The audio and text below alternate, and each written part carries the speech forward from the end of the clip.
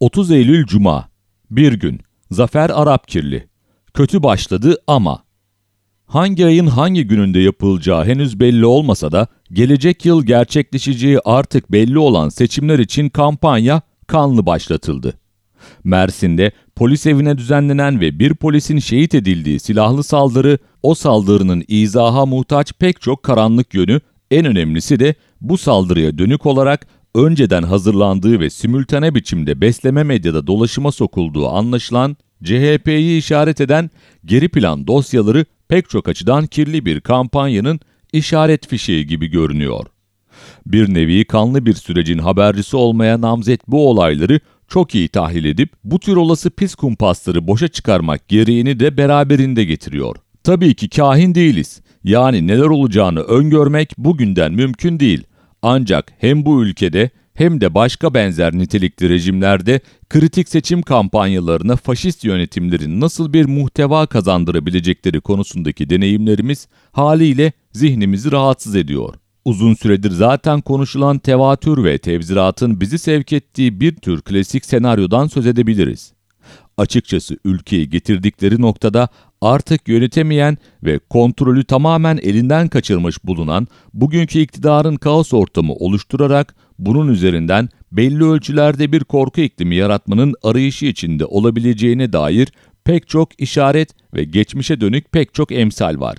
2015 seçimini yitiren ve ilk ciddi yenilgisini almış olmanın şokuyla yeni bir kabine oluşmasına açıkça mani olan, seçimleri Kasım ayında yenileme kararı alan ve o iki seçim arasındaki sürecin sorumsuz biçimde kana bulanmasının zeminini hazırlayan bir zihniyetle karşı karşıyayız. Daha da korkuncu, kamuoyuna bir dönem yansıyan konuşma ve yazışmalardan oraya 2 bomba atılır, 2 füze sallanır, beyaz toroslar yine devreye girer gibi olasılıklardan söz eden bazı siyasetçilerin kafalarındaki geleneksel faşist oyun planlarının her zaman raftan inme olasılığından söz ediyorum.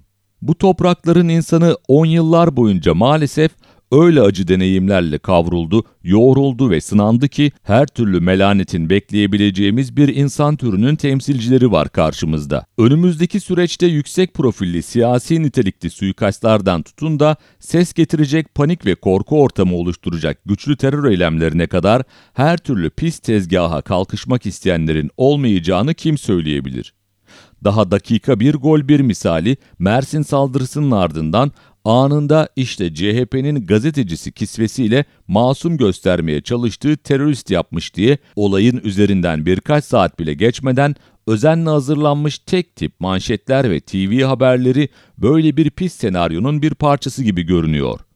Öldürülen bir teröristin kimliğinin hemen ve hızla tespit edilmesi, bunun CHP ile irtibat ve iltisakının derhal kurulması, 2013 yılındaki bu olaya bağlantısı tartışmalı bir rapor üzerinden faşizm karşısı cepheye bir gol atılmasının hedeflendiği apaçık ortada. Özetle vatandaşların haliyle bunlar bu seçimi yapsalar dahi sessiz sedasız geçmez ve olası bir iktidar devri barış içinde olmayabilir endişesine kapılması için maalesef somut emarelerdir bunlar. O yüzden demokrasiden yana, yani bugünkü rejimden bu ülkenin kurtulmasına destek verecek, elini taşın altına sokma durumundaki tüm güçlere tarihi ve kritik bir görev düşmektedir. Bu görev asla birilerinin vaaz etmek istedikleri gibi aman fazla ses çıkarmadan usul usul sessiz sedasız bir kampanya yürütelim de iktidarın provokasyonlarına gelmeyelim tavrına yazılmak olmamalıdır. Burada anahtar ve aynı zamanda rejimin sinsice yaralanmak isteyeceği sözcük provokasyon sözcüğüdür. Yapmak istedikleri de tam budur. Yani provokasyona gelmeyelim vaazıyla uyutulan kitlelere bu korku ikliminin dayatılmasıdır.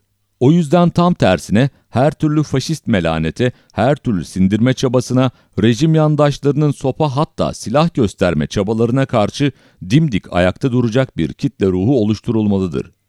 Rejim muhtemeldir ki önümüzdeki hafta ve aylarda sosyal medya düzenlemesi adı altında ağır bir sansür hamlesine kalkışacak. Toplantı ve yürüyüşlerin ve hatta konser ve festivallerin birer birer iptal edilmesi pratiğini yoğunlaştıracaktır. Gazete, TV, dergi, ajans ve hatta serbest gazeteciliğin sansürlenebilmesi için akla gelmeyecek her tür silaha başvuracaktır. Yapılması gereken en üst düzeyde mücadele ve dayanışmayla bu faşist saldırıların bertaraf edilmesi için güçlerin birleştirilmesidir. Birbirinin ayağına basmadan, ufak tefek farklılıkların bu dayanışmanın önüne geçmesine müsaade edilmeden ortak ve toplu bir direniş ruhu yükseltilmelidir. Rejimin yaklaşan seçimi yitirmesi halinde yitireceği çok şey vardır. Rejim için bu seçim bir varoluş ya da yok oluş meselesidir. Ama unutmayalım, bu topraklarda demokrasi açısından da aynı şekilde bir varoluş mücadelesidir bu seçim. Süreç kötü başlamış, kanla başlatılmış olabilir. Ama güzel bitmesi, motorların maviliklere sürüldüğü bir sonla bitmesi bizlerin yani halkın ellerindedir. Güzel bitirmeliyiz. 30 Eylül Cuma. Bir gün. Zafer Arapkirli. Kötü başladı ama.